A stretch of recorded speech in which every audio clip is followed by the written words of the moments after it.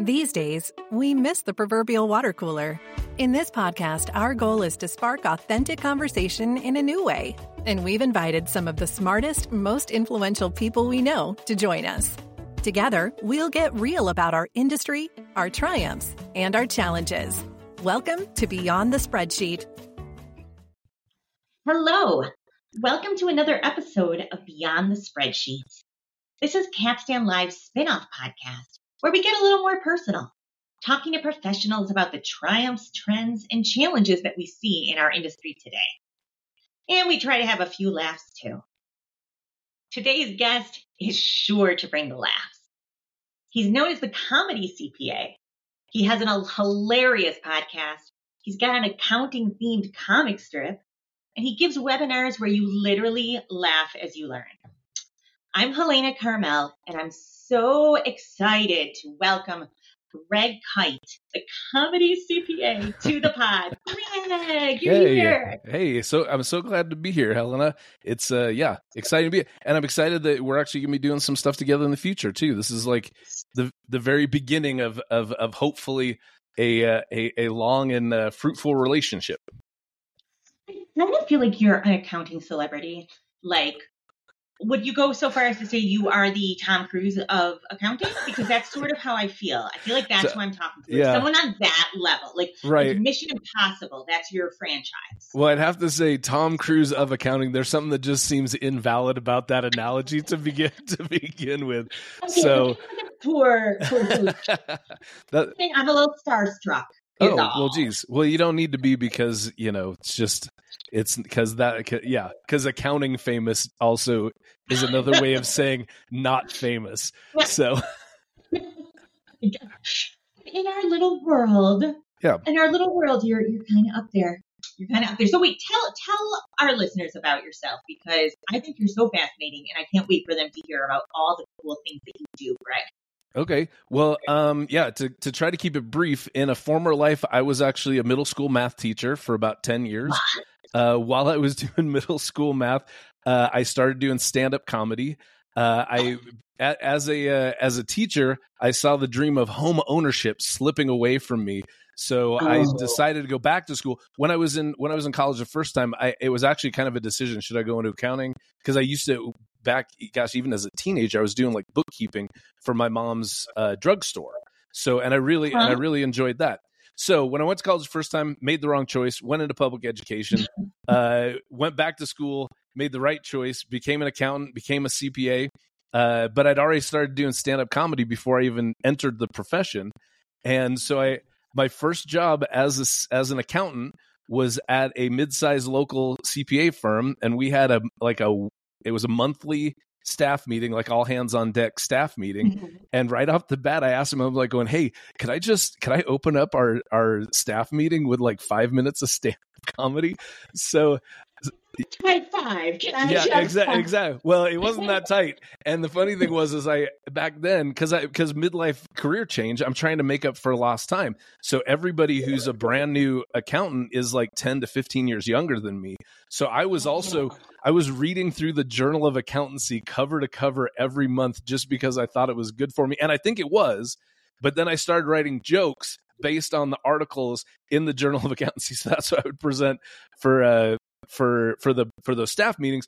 Then I started writing some letters to the editor to the Journal of Accountancy, one of which got published. They were kind of snarky, right? No, and you're the reason I thought were published. In the old JOA, everyone can't say that. But I incorporated more and more accounting stuff into my just regular stand-up comedy. And so with that and just doing, starting to make connections inside the accounting profession, I'm going to go full horn tooting here. I got nominated as Accounting Today's top 100 most influential people for a couple of years. Yeah, right. But listen, I was not influential. I was more of here's one of the accounting profession's more interesting people rather than influential. Okay. Still, I would totally take them. Forget it. I was wrong. You're not Tom Cruise. You're like You're funny and You're like a Chris Pratt type. Oh, like funny, talented. Can you do a good Mario impression? no, Because I he's got a can't. lot of flack about that. Oh, But right. He yeah, couldn't either. Yeah. So that holds. Yeah. So, you've got a lot more dimensions than Mr. Cruz. gotcha. That is crazy. Yeah. So wow, people are seeing your work and responding to it and recognizing it. That's kind of amazing. And I know you're being self-deprecating, but that's pretty cool. Yeah. Well, yeah. What I mean, yeah, it totally. Yeah. I'm grateful for all that stuff that happened. It's amazing, and it's sort of weird. Like the people, I mean, if you want to talk about like actually influential people in the accounting profession, it's weird how many of those people that I've got their phone and I got their number in my phone, and I could just give them a jingle at any time, and it's pretty cool. I'm very excited about that. The cartoons started. Gosh, I think in 2016 is when I first started that, and the weird thing is I used to do some art back when I was in high school. And I felt like it was just part of it was just like a muscle I hadn't exercised for a while. So I was like, let's see about just doing some cartoons. And I jotted some out, and I actually sent them to Dan Hood over at Accounting Today. And I was like, hey, I'm just kind of trying this out. Is this anything that Accounting Today'd be interested in running? And he was like, absolutely not. And so then I was, yeah. Then I went to Going Concern, which is a website that I'd actually blogged for quite a while, and I went to them and I was like, would you be interested in running these cards? Because for me, I was just doing it for fun. It almost felt like therapeutic, kind of like like adult coloring books, like totally. not adult. Sorry, grown up. Not adult. We do not work group here grown up. Yeah, right, grown up. Right. And so it was like bullet journaling or whatever kind of thing that lets you kind of lay it all out. Yeah, and it was kind of relaxing. I did it all, and that's the thing. I did it all by hand. None of it was computer stuff because I just wanted. I felt like a need for sort of that really super lo-fi, just art expression. Yeah. But it was weird. I was like going, I guess I should see if anybody would pay me for these. So like I said, I went to Going Concern. I said, would you guys want to run these? And they were also like hard pass. And then a couple weeks later, they came back to me and like, hey, on second thought, I think we would. So then I had a platform to publish them. And I was going after it pretty hard for a lot of years. I've slowed down a little bit lately with actual production of new cartoons, but there's a pretty deep catalog I got. Oh, there is. I was looking through it, and I had a few laugh out louds. I really did. And I am an easy mark, I'll admit that. But like, I really just some of your wordplay, like just very clever. Nice, thank you. And you get your ideas literally probably just from like all the zaniness that happens. Yeah, in our industry, right? Yeah. Yep. Yeah. Well, and that's a weird thing. People they've been like, with stand up and accounting, that must be hard to like find comedy in such a dry profession. The funny thing is, when you think about like the dynamics of how comedy works, is you need a setup and you need a punchline. You need a straight man and you need a funny man. And the accounting profession is super dry, and it takes itself very seriously because what we do is very important.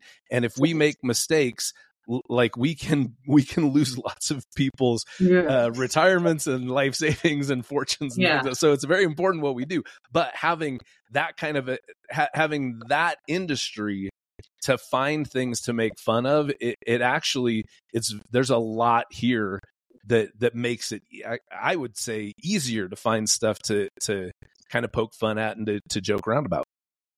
I have also always thought that so much of what makes something funny is specificity. You know what I mean? Like, it's not funny if you say like, oh, I walked down the street, but if you're like, oh, and I was walking down Main Street right in front of that, whatever. I don't know. I can't think of a good example, but like it has to be specific. And I feel like that's like your comics are so specific. And that is also what gets you in. It's a specific situation that you're familiar with, and then you kind of twist it a little bit unexpectedly. I think it tickles me. What can I tell you? Yeah, no, you're not wrong. If you can kind of give a deep cut that people are going, there's a cartoon about this. I mean, there's something like not consciously but subconsciously you're going, this is weird that it's like seeing something in your native language or something like that when you're not expecting it, if that makes sense. Yeah. So our Capstan, our loyal followers, we are cooking up something that we'll be sharing with you during tax season to lift those spirits from Mr. Kyte here. But if people can't wait, Greg, do you want to tell them where they can see some of your stuff right now? Yeah, absolutely. Oh, actually, probably the best in terms of just finding the projects that I'm currently working on. I guess there's a couple things. If you want to look at the cartoons, best place to find those is on Instagram. I've got an Instagram account that's it's exposure drafts is what the cartoons are called. Yes, and that's all it is just my. I think there might have been a couple times where I reposted somebody else's cartoon because it had something to do with accounting.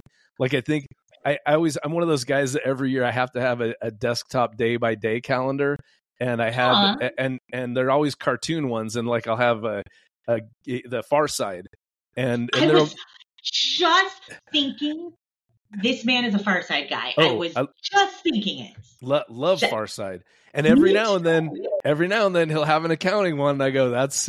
If the master himself does some accounting humor, we probably got to pass that on. But yeah, so exposure drafts is a great way to see the cartoons. I also do podcasts. It's called Oh My Fraud, and it's a fraud podcast. Let's talk about Oh My Fraud.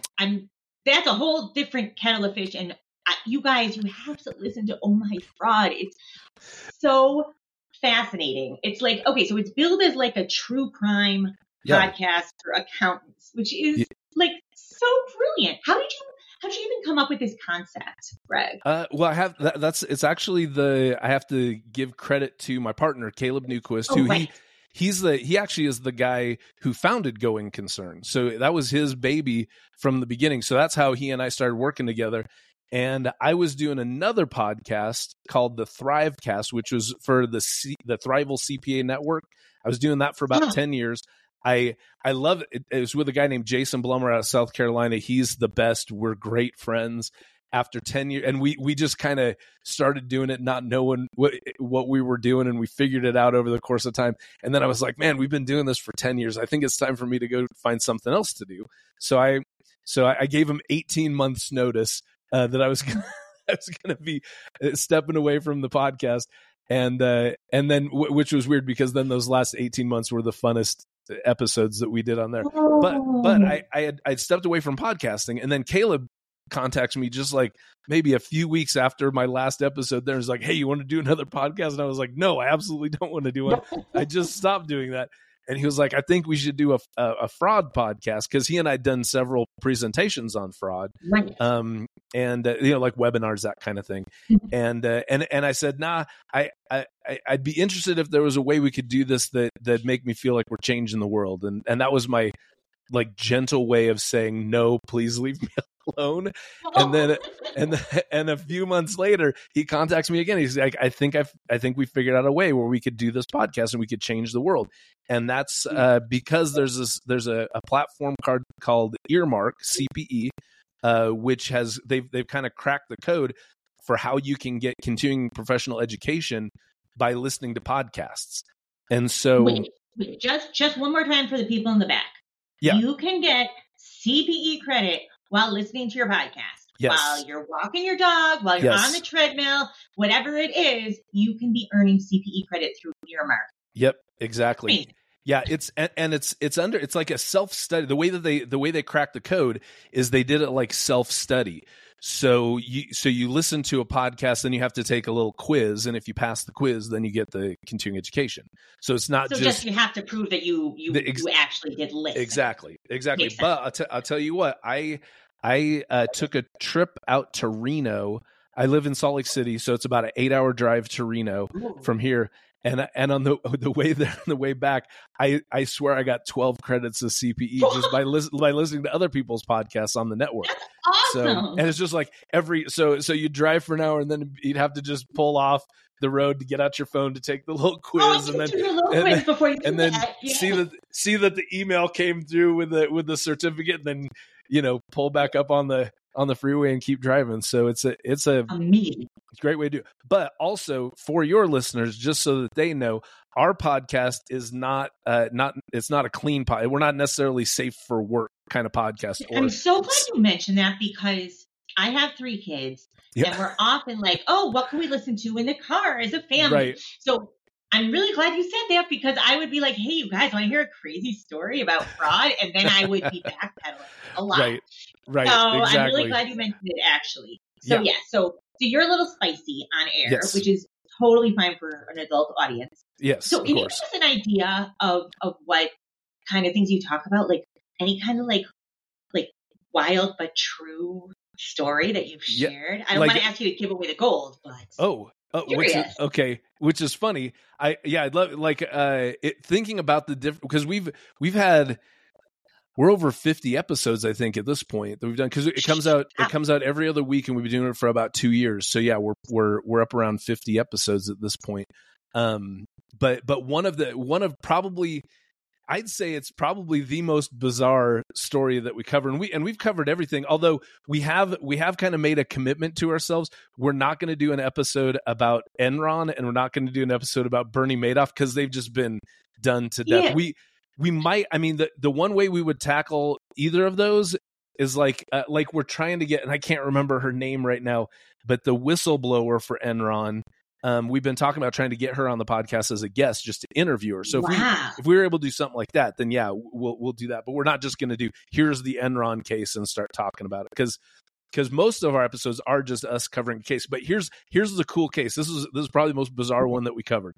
It was God. Okay, you had me at bizarre. I'm ready. It was about Bre-X Minerals, which was a Canadian mining company, but they're what's called a junior mining company, which means that they're just like exploration. So they don't actually get the stuff out of the ground; they just go and find it, and then after that point, they've got to get a real mining company to come and actually get the minerals out of the ground. So it's the excavation. Okay, exactly. So and they were horrible. They were like, after 3 years in business, they were on the verge of bankruptcy.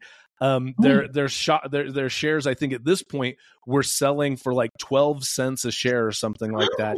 And in like a final last Hail Mary attempt to do something with this business, they go over to the island of Borneo, which is Southeast Asia. It's kind of halfway between Vietnam and Australia. Borneo's a weird island because there's actually 4 different countries that claim parts of Borneo, but most of it's Indonesia. The second biggest chunk is Malaysia, and then honestly, I can't even remember who the 2 other countries are, and they have little tiny. But yeah, it's apparently one of the biggest islands. Twist already. I did not see Borneo coming. Okay. Right. So they go over there, and this whole island is just a huge tropical rainforest. So they go deep into the heart of Borneo, kind of up where, up into the mountain region of it, very difficult to get to.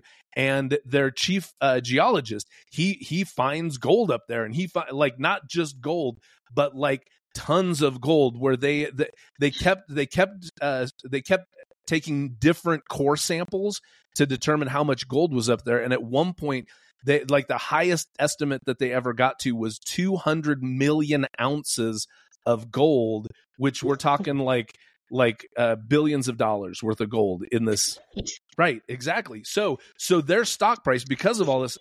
Yeah. So their stock price goes from 12 cents a share up to like $280 something a share because of this, because they were about to fold, and now all of a sudden they've got like the 20th century, because this was the late 1990s, so it was the 20th century gold rush, the second gold rush. I guess now that I think through my history, the California gold rush might have still been in. Was that still the night? Oh no, that was 18. Anyways, I don't know my history. I know my frauds, but anyways, big time gold rush over in Southeast Asia.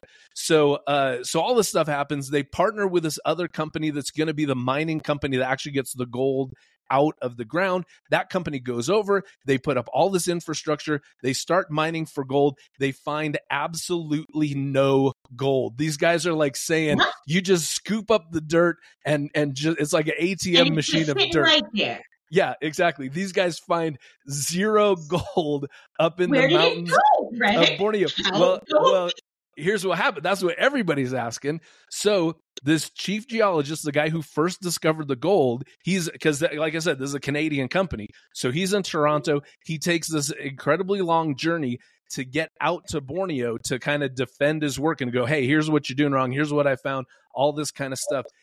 And what's weird is because Borneo it's an emerging economy, so it doesn't have great infrastructure. And plus, all this stuff is in a very remote, hard to access region of the country. His last leg of his trip to get out there is by helicopter. And he gets in the helicopter. He starts flying out there. At this point, he realizes he's in deep trouble. The dude jumps to his death out of the helicopter. Yeah, out of the helicopter. Oh, he's like, I guess they caught me. And he jumps out of the helicopter to his death in the jungles. Yeah, in the jungles of Borneo. And then everything kind of explodes. And it turns out the guy had been, it's called salting. He was salting the core samples with basically he'd just find jewelry and he'd shave the gold off the jewelry and he'd just like plant that in these samples. And you got to think, who was auditing this stuff? Who was backing up his research? And the answer is no one, because again, this was an almost inaccessible area of Borneo that this guy was going to. So he got caught. He jumped out of this helicopter. Here's what makes it even crazier. After the guy...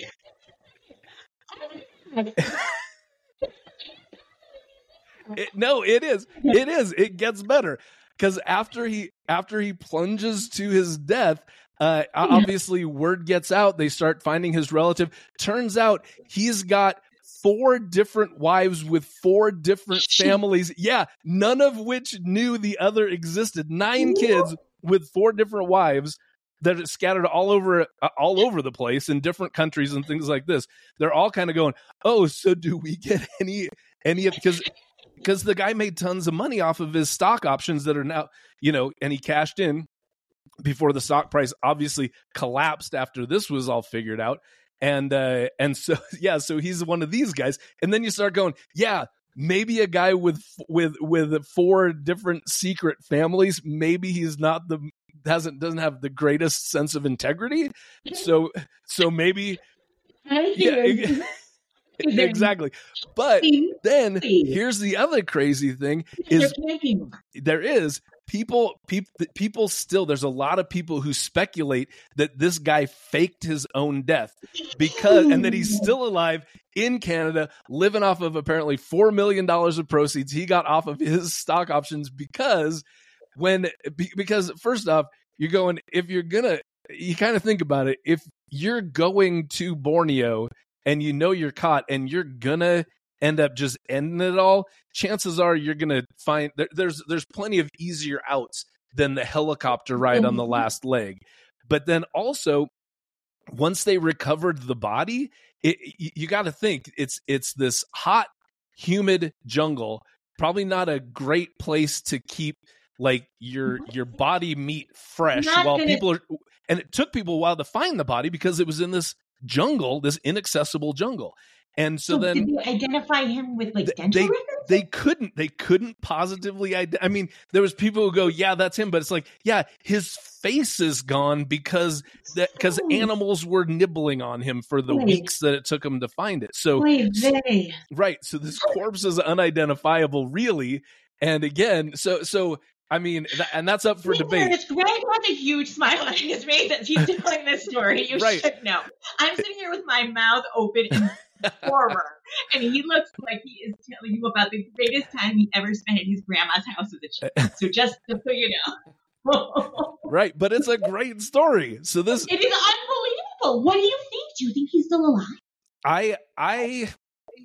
I'm going to say yes because it's funner to think that he's still alive. If I'm really thinking about the probabilities, I go, yeah, chances that kind of gets pretty deep into the, pretty far past the Occam's razor. The easiest answer is probably the most likely answer. But at the same time, the amount of lies this guy told, I wouldn't put it past him. Imagine 4 widows. Can you imagine managing 4 families? I have one husband. It's really complicated. Can you imagine? Yeah. No. The truth is, you must be a mastermind just to have been able to successfully live 4 lives. Right. Exactly. So again, can't put it past him. He could, if it seems like with his resume, if anyone could pull it off, this guy would be. Yeah. Exactly. So that's just one. Writing a screenplay, Greg, because that's a movie that demands to be made. Here's the thing: there was a movie that was inspired by the story, but it's called Gold. It had Matthew McConaughey in it as the but listen, it was Matthew. It was like he did it. It was one of those things where Matthew McConaughey didn't look anything like the guy he was supposed to. So they had him. Think of like bald, out of shape Matthew McConaughey. So did they try to ugly him up? Yeah, they really uglied him up. So which it did, which just hats off to the makeup team, because that can't be easy to make Matthew McConaughey ugly. Yeah, but they did it, and it's not the greatest movie, and it doesn't. The thing that it misses in my mind, it misses a bunch of this stuff that we cover in the podcast, but that the true story covers about this guy jumping to his death. I don't think that's in the movie at all. So, pretty interesting. Okay, 2 questions, and the first one is, why would they waste money on McConaughey just to ugly him up? And I know you can't answer that. I don't know. That just doesn't compute to me. And number 2, why? What is somebody's motivation?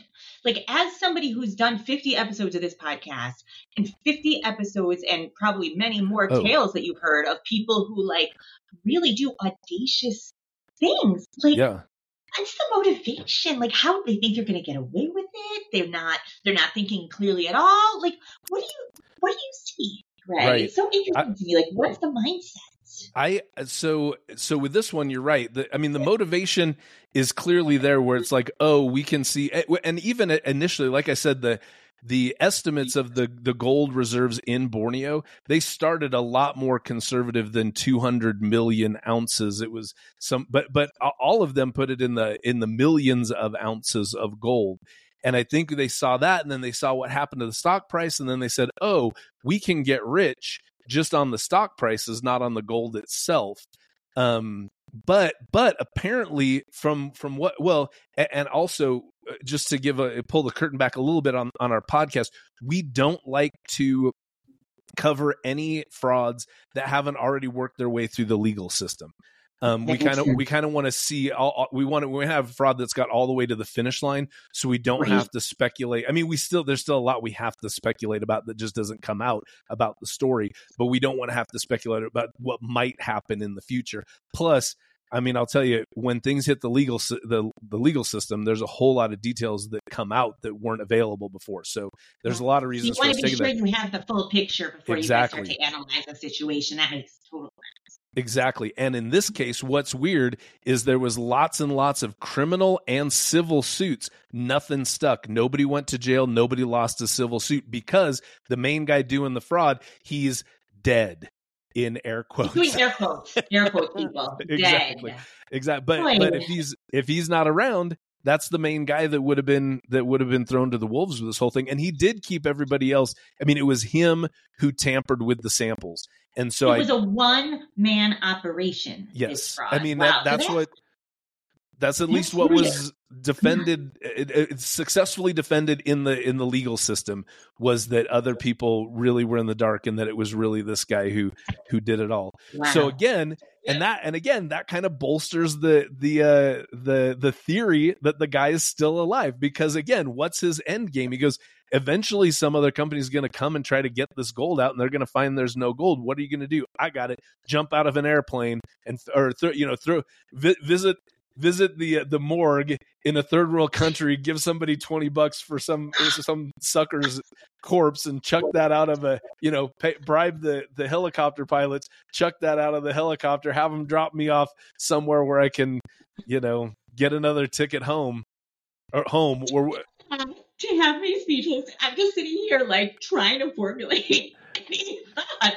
Yeah. This is the greatest story I've ever heard, and the implications are insane.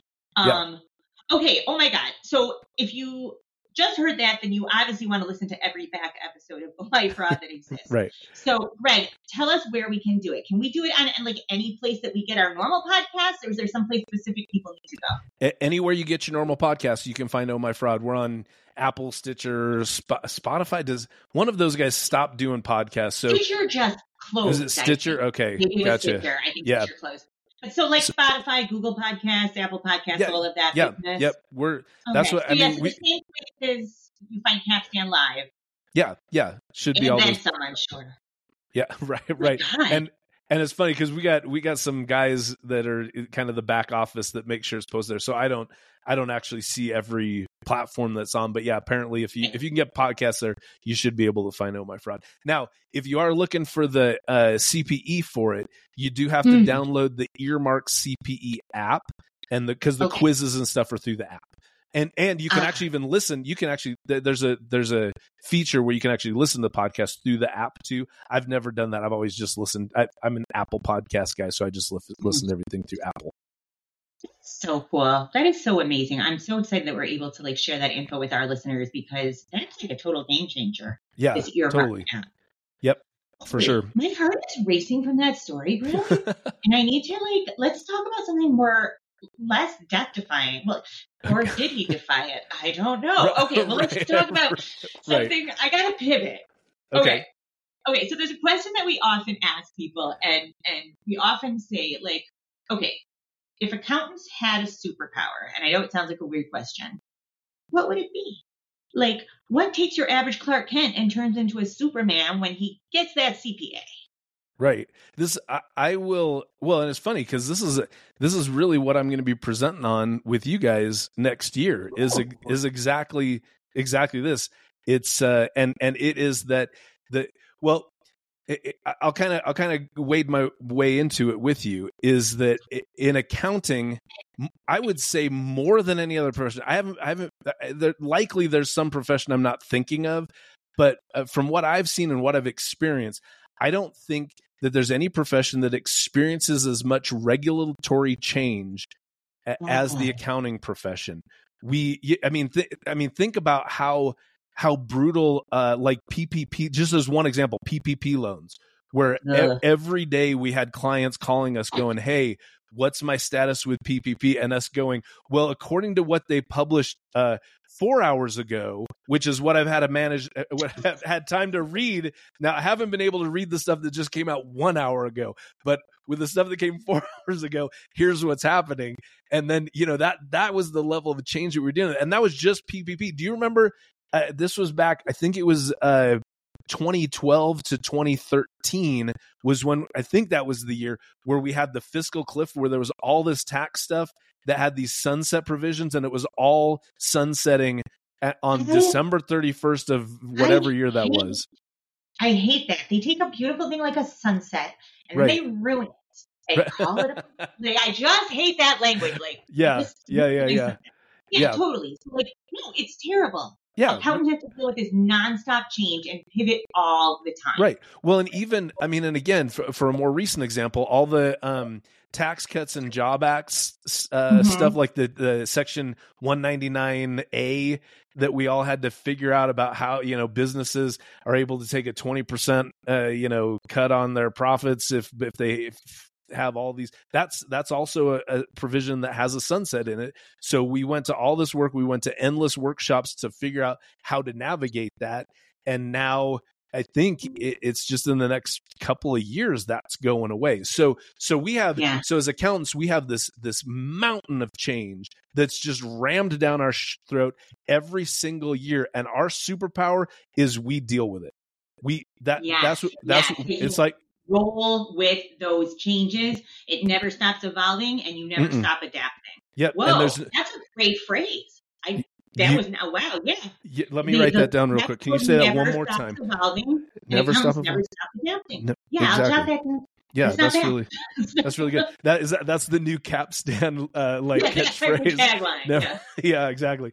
But with that is then you start thinking, okay, so we're great at managing change, but I would say this is the limit. Well, it's not the limitation, it's the self-imposed limitation of our superpower, is that we're fantastic at managing change just so long as that change is rammed down our throat. If we do, accountants aren't generally first in line for like non-mandatory change, because again, if you think about that, if someone were to say, hey, how great is the accounting profession at handling change without all that all the stuff we just talked about, I think people immediately go, oh, we're horrible at it. And then you go, no, wait a second, we're amazing. So it's like, I've always said, it's like this. It's like if you had the power, like the superpower of flight, but the only way that you could use it is if someone pushed you off a building. That would be, that's kind of the accounting profession's superpower of change management. As long as the change is... some people have greatness like thrust upon them. Like you have to have change thrust upon you, and then you'll totally excel. But you don't. It has to literally be thrust upon you. Okay, I would totally agree. Yes, but the crazy thing is that that it's only in our head that we don't have that superpower for other types of changes. We are amazing at saying, here's a change that needs to be made. How do we get from point A to mastery of this change? And then we break it down. We get the education. We get the training. We try, we fail, we fix, we do all that sort of stuff to get where we need to get to very quickly, because we can't fail. We can't make mistakes with what we do. So we get there incredibly quickly. And I think part of it, just to give us a lot of credit, is we're sort of exhausted by the change that the changes we're forced to make, that we don't have a whole lot left in the tank to make other changes. But I would agree. But we can do that. We can do that. And the interesting thing is when you say when I make a change because I choose to make that change, that's just another way of saying taking a risk. And again, you don't think of accountants as being people who are really out there taking a lot of risks. But the funny thing is, we've got the superpower to where we could take all the risks and we could kick butt at whatever risks we try to take. So that's not just the superpower. That's sort of that's the next comic book that needs to come out, is the accountants who are actually figuring out just how far this superpower goes. I'm talking to my artist, Greg. Get on it. right. Shoot, one more. Let me write that down too on my to-do list. So I'm a fount of ideas. So okay, so you're saying that because accountants have been so forced to be flexible and forced to be adaptive, that actually makes them really good at managing and mitigating risk and being comfortable with risk, despite the stereotype of accountants. Right. Exactly. Can I ask you a collateral question, kind of? For sure. One risk that a lot of our clients are talking about is at Capstan, we provide specialty tax incentive services like cost segregation studies and R&D tax credit studies and whatnot. And a lot of people are like thinking, like, should I take the risk? Should I take this leap of bringing that division into my firm? Like, should I bring it in-house? And that is a huge leap. Like, how do people assess that kind of risk in your experience? And if they do decide to take the plunge, do you have any advice? Lots of questions. Yeah, lots of questions inside that question. Let me kind of try to break it down. So first off, you're the pro. Break it down. I take your time. Can accountants, because cost segregation, I mean, the times that I've been approached with it, it's generally not something that's in, like, even what we do. So I'm an in-house CPA for a group of medical office buildings. So I work in industry. I'm not in public practice anymore.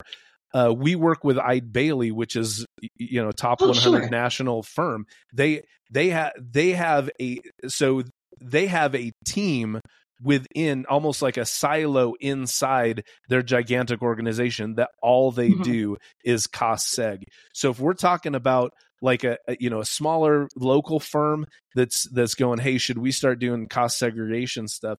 I think you can do that, and that a firm could become that. But here's the thing with taking risks, and again, not the luxury that we have every year when we're talking about the changes that get forced on us from changes in tax regulation. But one of the problems is when you're taking risks, you don't want to, like, if you're taking smart risks, you're going to just take one at a time. and you're going to go and you're going to focus on that. And that's going to be your, and even, you get down to like, what's your, with any firm, I want to know what that firm's niche is, whether that's whether that's industry specific or if that's an offering that they have. There needs to be a niche. And then, and it's funny because, any firm, when they get to a certain size, you go up and you click on like on their website on here's the industries we serve. And it's like a list that's 25 long. And it's like, we specialize in right. It's like, so you specialize in everything, everything on your menu. That's 800 pages. Right. Exactly. Yeah. Exactly. If you really want to order something from a Cheesecake Factory, you got to set aside 2 hours to read through that menu and be like, I don't feel like Chinese. Yeah. Right. Exactly. So that's what I would say is if you do want to take that risk, you've got it. That has to be the one risk that you take. And the funny thing is there's opportunity costs with that.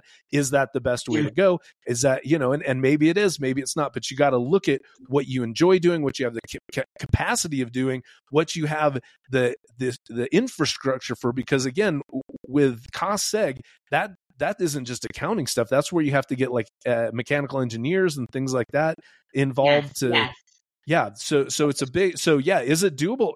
Heck yeah. If there's anybody who could do it, it's an accountant. The thing you got to ask yourself is it the right thing? Because is that the niche that you want to basically put all of your attention into?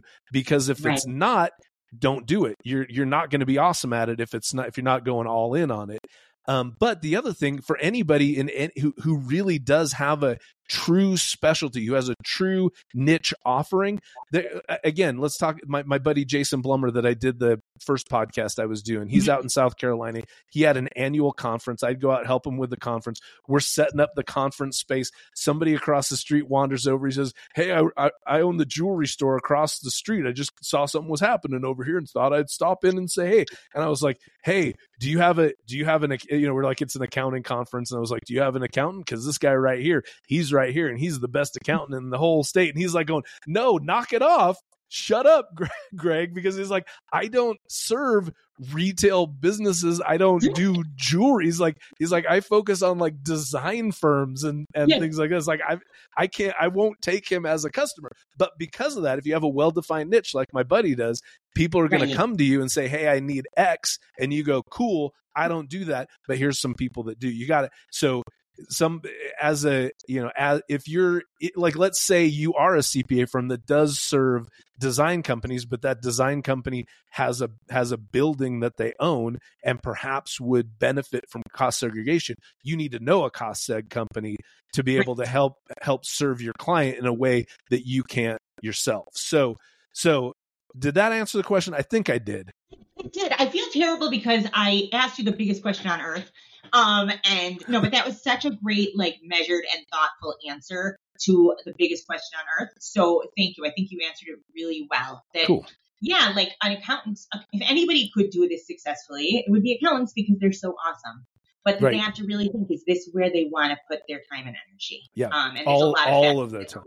All their time and energy, because it ain't easy. Yes. Right. Exactly. So, no, thank you. And the truth is, you're going to actually talk more with us about this, about risk in general, and about accountants being awesome, because we're so excited. Next year, you're going to be doing an upcoming webinar on CPA Academy with us. And then even again for Capstan at Capstan University. Guys, we're so lucky. We get double dose of Greg next year. Yeah. Can't wait. It's going to be so fun. No, we are really looking forward, and for sure, we'll be linking to all the details and all the info. So we'll keep everybody posted on the dates because it's going to be a lot of fun. Laughter and learning, that's what he's all about, people. Yep. Greg, thank you so much. I enjoyed that conversation so much. I'm still a little upset about the 4 widows, and I'll get over it. But like, that's really sad. Yeah. That's true. I guess you have to shut off the part of your brain that empathizes with the victims. The whole story is insane. And then that he had 4 wives. It's like, well, just get a Lifetime movie happening here. Like, right. Chris Pratt could play the lead. No, there you go. He could. Yeah, exactly. Well, thank you. Well, thank you for having me on the podcast. It was a delight to chat with you. It really was. It really was. So, folks, if you want to get in touch with Greg about any of the above, is there like a good overall way to reach you, Greg? Like, I know that the cartoons are on Instagram, and they can get Oh My Fraud on any podcast platform or through Earmark. But what if they want you, the man himself?